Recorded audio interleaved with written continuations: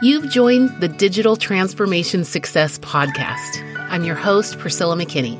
I consult with leaders around the globe and bring their teams through a digital transformation journey. Realizing digital transformation across an entire organization is key to business success. While the phrase digital transformation is often used, it's not always understood, so we start each episode with my brief working definition. Digital transformation refers to the purposeful integration of digital technology into all areas of a business. It goes beyond technological innovations in that it requires a fundamental mindset shift of how to operate internally and deliver maximum value to customers at scale. When done well, it results in a culture change to an environment where opportunities for digital technology are not missed, but are thoughtfully used to change established practices and processes for greater efficiency, flexibility, and profitability. You'll hear from consultants, trainers, executives, innovators, and thought leaders. We will avoid buzzwords, jargon, and leave behind our egos to help you take that next step toward digital transformation success. Let's dive in. Hello and welcome to the show. I'm so excited to have someone with me from across the pond, although now since he lives in LA, I'm just not going to sure that if it counts, but you all know counts. It counts. It counts. It counts, Priscilla, yes. Well, you know that I am a major Anglophile if you listen to my show at all. So I'm super happy to have Mike Ridgewell on the podcast. Welcome. Thank you, Priscilla. Appreciate you having me on the show. This is great. Well, we've had a couple of conversations and we got connected through a mutual friend. And it was really crazy because it was like a mutual friend online to a mutual friend. Then you were at somebody else's house who's one of my clients and overheard my name. And it was just the craziest story how we got together. So I just love networking. I want to leave people with that idea that digital transformation works. Get your social influence network going because you could end up with having a good friend and colleague like Mike Ridgewell. So wait till you get a load of what we're going to talk about today. Before we get into that, I just want to tell you a little bit about who he is and why you're going to be so impressed for the rest of this podcast. So Disney is the reason that Mike is actually now in Los Angeles. I think you've probably heard of the company Walt Disney. Anybody? That's very true. It's a small little startup in LA. Just this little creative company. But he was brought out here to head up new D2C business development for their direct marketing. And then he started doing more and more of them. You're going to hear a little bit from him, but he moved on to Disney Movie Rewards and then into NBC Universal, Fandango, and really reimagined their digital teams. And so I really can't think of someone better to give us context and also some framework as we're going through a very crazy digital transformation time. And so just the years and years of experience, and when we're talking about 3 decades of experience, really understanding where companies have been kind of pinpricked with the idea of digital transformation and ones who have been leading the way in digital transformation. So we're going to open up his brain and get it all out of him, but with this amazing accent. So Mike, I'm really happy to have you on. Well, thanks, Priscilla, and thanks for such a great intro. Well, tell everybody a little bit about what you're doing now, because your consulting services are really drawing from that expertise, but put everybody in the context of what your life is today. And then I'm just going to pick your brain a little bit about what people need to be thinking about when they think about digital transformation. Well, no problem at all. So after leaving Fandango, I set up a small consulting group called Denmark Street Marketing. And that is named after a very famous street in London where all the music shops are. That's a Tin Pan Alley, is a Denmark Street. So it was just a company name very near and dear to my heart. So essentially, we help companies with all their direct-to-consumer and loyalty needs, whether that be B2C or B2B. And we like to think we help turn caterpillars into butterflies. Because this is perfect timing. Direct-to-consumer is hotter than ever. Most companies want to get into the D2C space, collect first-party data, turn that data into relationships with their customers. We help companies either get started or reimagine programs they already have in place. Okay, I'm going to start with a massive pet peeve. In fact, I posted on LinkedIn today, rant about direct-to-consumer brands. So here it comes. Okay. I no joke, purchased something online this morning and within minutes had 6 emails in a row from this company. one saying, "Oh, thank you for making the purchase." The second one was like, "Hey, take a survey." The third one, I don't even, by this time I'm out. The fourth one. And then a fifth, "Oh, here's a great new buy more today. Here's 25% off of your next purchase." My first purchase hasn't even arrived. Like, I'm so pissed at this company at this point. I will never do business with them again. And it's just like companies just don't understand this. They just seem to fail and fail. And yet you've worked for so many brands that have cracked this nut. So tell us a little bit about like some of those digital challenges that you have solved. Like, where have the winners been? Well, I'm glad to have hit such a raw nerve. Perhaps if they had employed Denmark Street Marketing to come up with their D2C strategy, you wouldn't have experienced that. No, but it's not an uncommon problem. I mean, I think because this space is so hot and because this space for many is actually so new, people forget to actually put the consumer at the center of the experience. And I think sometimes the business need or the business outcome sometimes outweighs common sense. So absolutely, it's a best practice to welcome and nurture any new buyer into your fold. Because as you know, it's important to take a journey-based approach to your marketing, from discovery to acquisition, to activation, to retention. Then hopefully you'll end up with a long-time fan that can extol the virtues of your brand to friends and family, and it becomes a positive a lifetime value circle. But there is definitely some best practices which it's so easy to get wrong. So walking in the consumer's shoes is a fundamental. Making sure that you actually go through your own customer experience, it's critical. And whether that be at the very start of the journey, to your point, you've received 6 emails, you're annoyed. But also just equally as important is the end of the journey. Well, what happens when that product arrives? Is it rattling around in a brown box, with a return label? Or does it come Etsy style, which is something that may be more unboxing worthy? Is there any follow-up to make sure that you're happy with what was received? Is there a level of concierge service that checks in just to make sure that you were happy with what arrived? So that's what I mean by like the curation of that customer journey is absolutely critical. I love that. And I will stay tuned. I'll come back and tell you just how good or bad that experience was, but it's not off to a good start.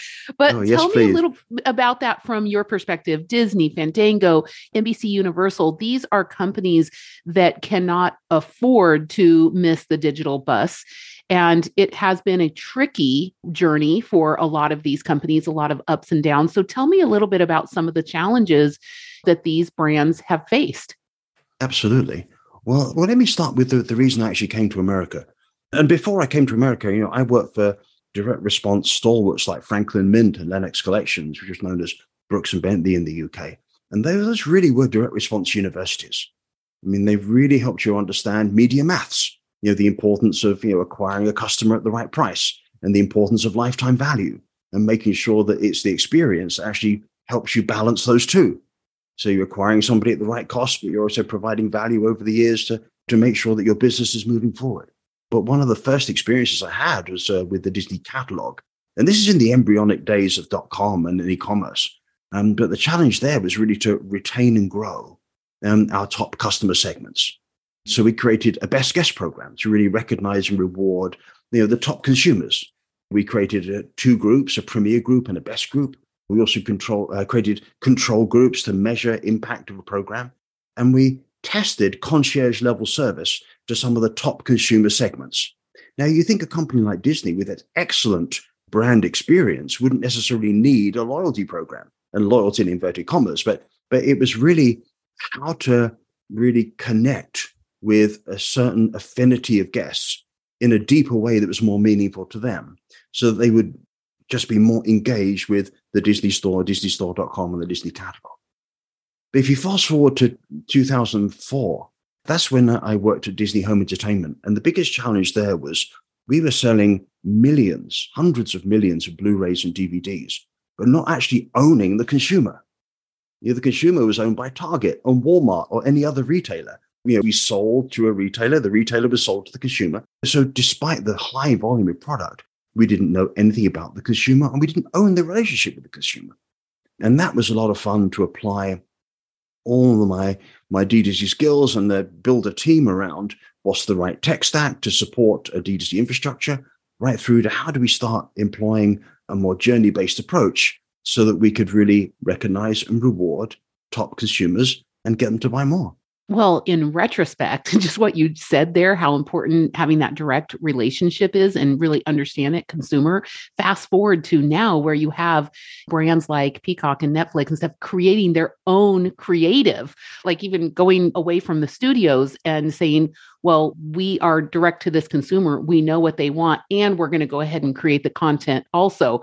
And so this seems really pedestrian now, but when you're talking about this idea that Disney did not own the consumer and have connection and have any information about them at that point, that was how business was done.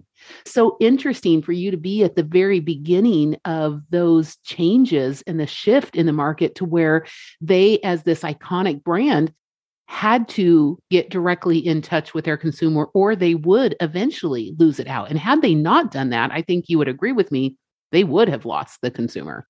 Oh, absolutely. But that's certainly not to say that certain divisions within Disney didn't have that knowledge. I'm talking specifically about the Home Entertainment Group, which was a fantastic group at the time, fantastic culture, fantastic business model. And it was really almost like the start of the wave. The movies themselves and the home entertainment product really was almost like a foundation for what might come later for, say, loving a movie. So you would want to buy the T-shirt, or you would love the experience, so you'd want to go to the ride at Disneyland. But no, there are certainly levels of direct-to-consumer expertise within the Walt Disney Company that was absolutely enviable. So I'm talking specifically around the Home Entertainment Group at the time. But it was really thanks to their innovative leadership that we were allowed to have this playground. And we started from scratch in about 2004. We went live in 11 countries by about 2008, 2009. And the program is still going strong even to this day. I left in 2017, but it's still going strong to this day with a team called Disney Movie Insiders. So the core principles still remain. But it certainly was a fun time. Met some lifelong friends. The colleague that you mentioned earlier was part of that team, Susan Batoyan. And in fact, it was her research as part of that ecosystem that we created proved invaluable. That almost like gave us the roadmap for how we would improve. We would do research every year to benchmark how the program was doing, what people liked, what they didn't like, whether there was any kind of incremental impact. And that research became almost like the roadmap for the next year. So we would constantly look at data derived from purchases and campaign performance overlaid with the research just to make sure that we were actually on the right track and delivering the kind of experience worthy of the brand. Well, when I do think about research rigor, the name Susan Batoyan does come to mind for me. So like what you're saying, Disney's such an excellent brand and really strived for excellence in every area. And so people who came up from Disney have definitely a different mindset. And I really hats off to people who can figure out how to lead such a big ship, because it is a frightening world with digital transformation that challenger brands have such an opportunity. And so what this means for a company like Disney, it can be very exciting, but it also can feel very risky. Let's take a quick break so I can tell you about this show's sponsor. As a business professional, mastering social media is no longer a nice-to-have set of skills, but a fundamental need in order to advance your career and exceed goals. A lot of people are interested in learning social selling techniques for revenue generation, network building, and maybe even to advance their thought leadership. But what is actually needed is a practical and repeatable system to digitally transform whole teams. Teams that commit to creating meaningful digital communities and learn how to leverage social media to turn relationships into sales online far outperform their competitors. And companies that commit to investing in their teams to increase their personal social influence reap the benefit of increased brand awareness and positive upticks in company reputation. Social media is natural, it's cost-effective, and it's an easily leveraged tool at anyone's disposal.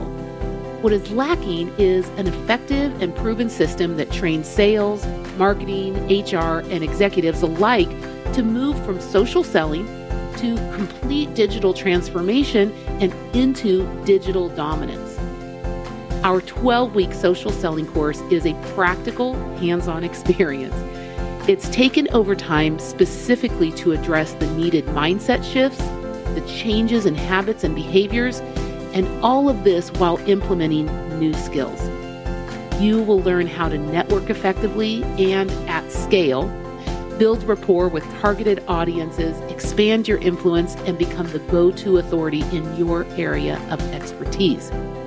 So this is not a quick tips and tricks for LinkedIn success flash in the pan.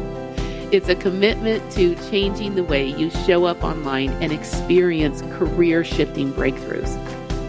This is expert instruction in small cohorts with personalized one-on-one coaching. If you're interested, go learn more at littlebirdmarketing.com/social-influence. Oh, absolutely. And I think, I certainly feel very lucky to have spent 17 years with that company. I think there's not a day that goes by where I don't apply some principle that I learned. In fact, some of us call it like the Disney MBA, right? The principles and the processes that we learned can be applied to Denmark Street Marketing clients or advising friends and family in their businesses. So no, it certainly was a fantastic learning experience. So that's a good transition to Denmark Street and what's happening. So tell me about the kind of digital transformation challenges your current clients are bringing to you. What are you hearing out there on that street? Okay. Well, because of my loyalty and D2C experience, most people are coming to me because they either want to start a D2C or loyalty initiative, or they have an existing program that might need a few fixes or reimagination.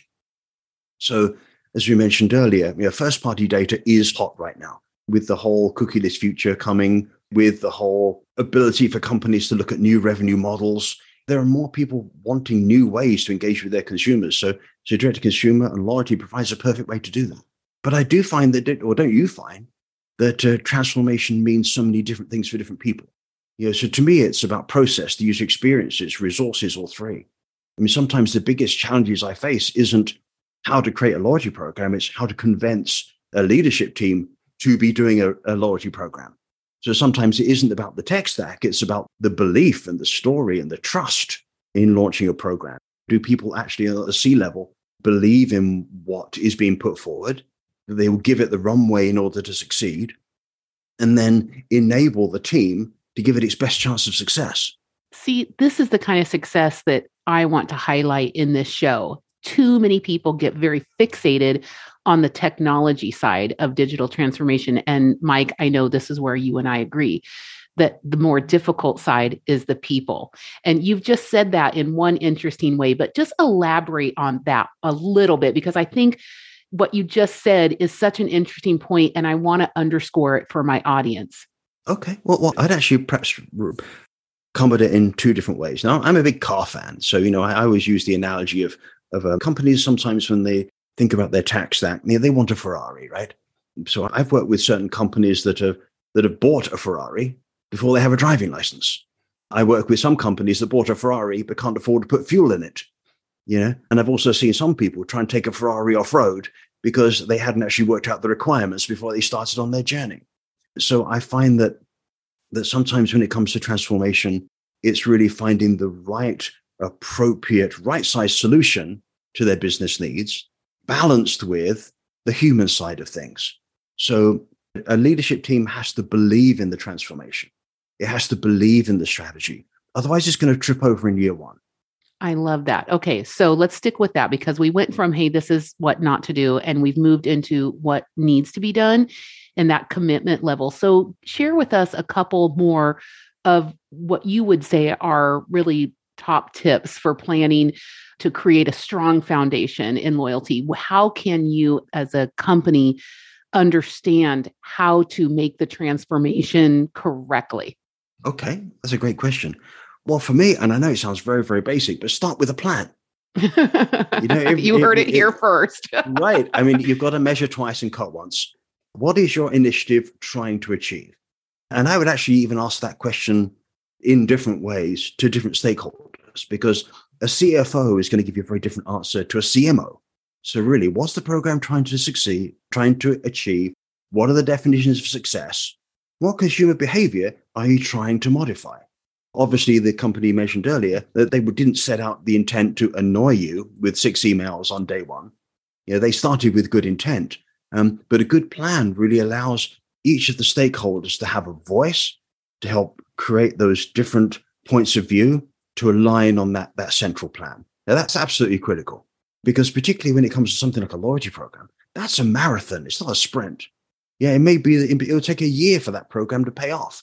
So you particularly need the finance team completely on your side. They need to believe in it. They need to believe in you. And you need to have the right team and musculature in place to make sure it's a success. Step 2 is always about making sure you have a strong, sustainable value proposition. And I always think of that in 2 ways. So there's a value proposition to you as a company, and there's a value proposition to the consumer. So for the client, there's got to be a benefit like more data, more sales, more revenue, more engagement. But for the customer, it's got to be a reason to join, a reason to return, a reason to believe, a reason to tell their friends. So sometimes balancing those 2 is hard because obviously, companies are in business to be in business, and you don't want to create a program that's going to break the bank. But when the 2 are aligned or in sync, that's when things really fly. Step 3 for me would be about aligning resources.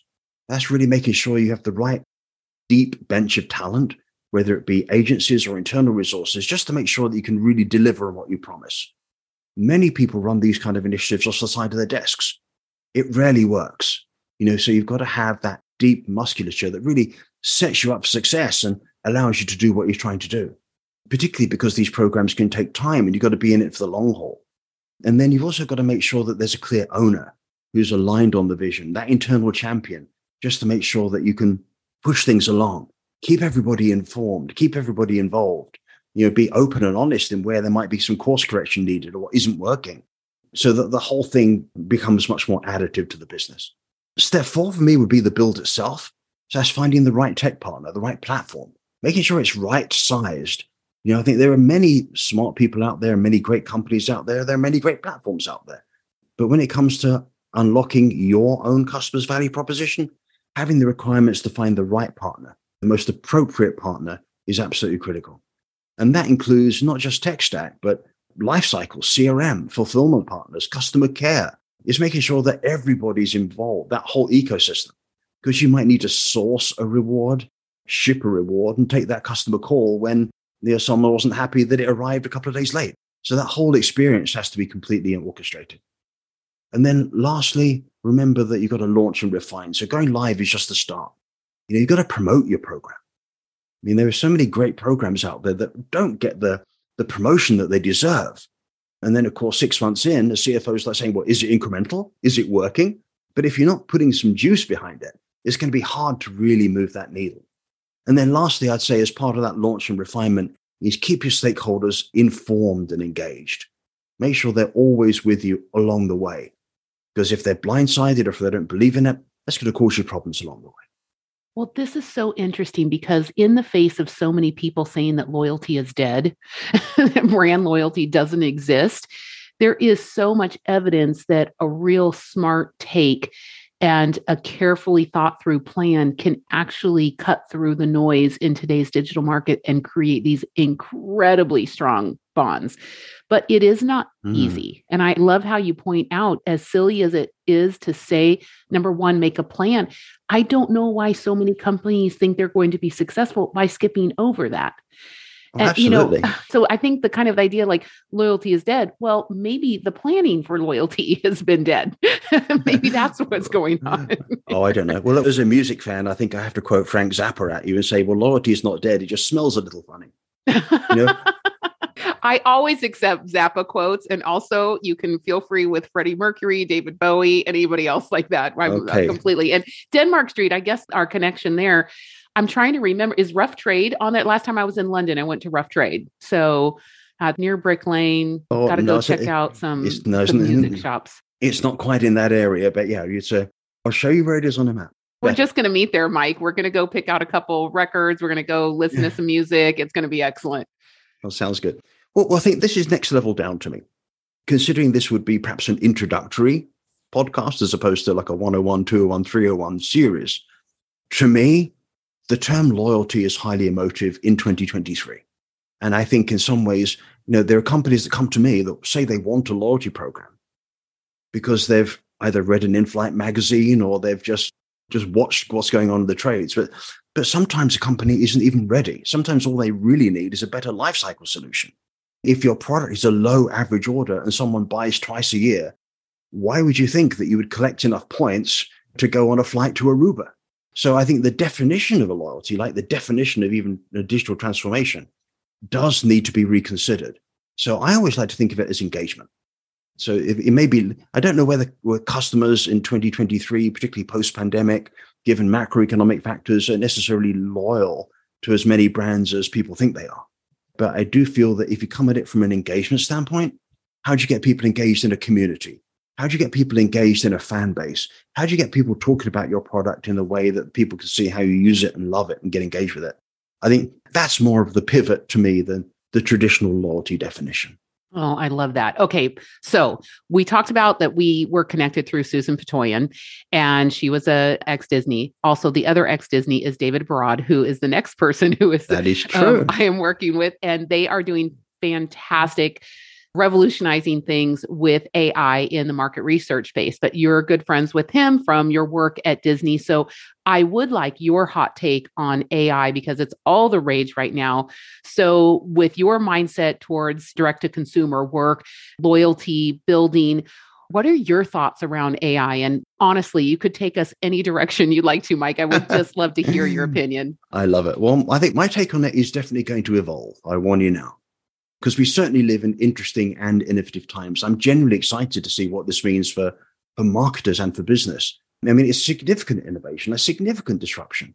I mean, the fact that there are companies out there that can help you write high volume of quality blog posts with a simple prompt, that can help you with creating video, that can create voiceovers, that allows you to do data analytics.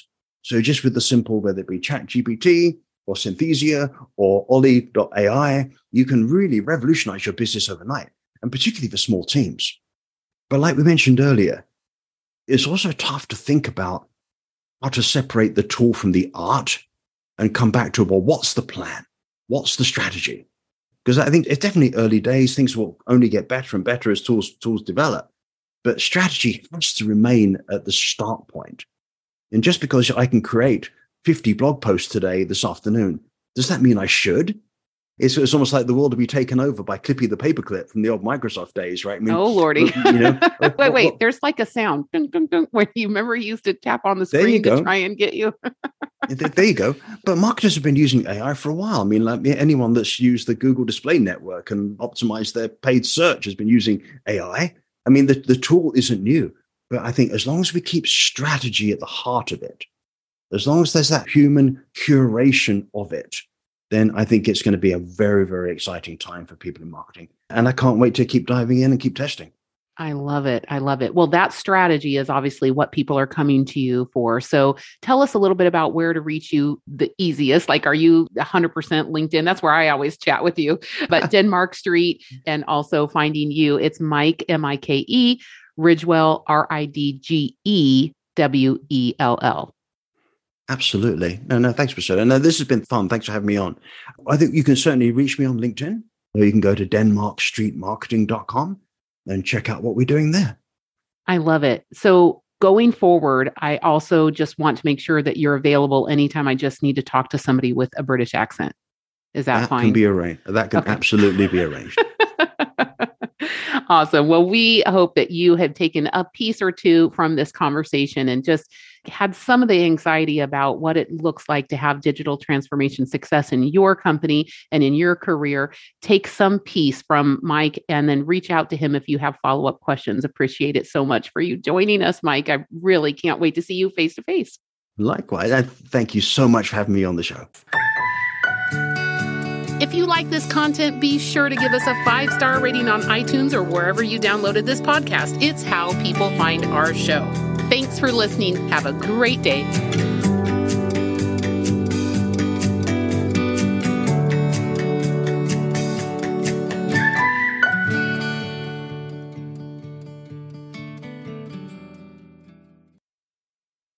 This podcast is a part of the C-Suite Radio Network. For more top business podcasts, visit c-suiteradio.com.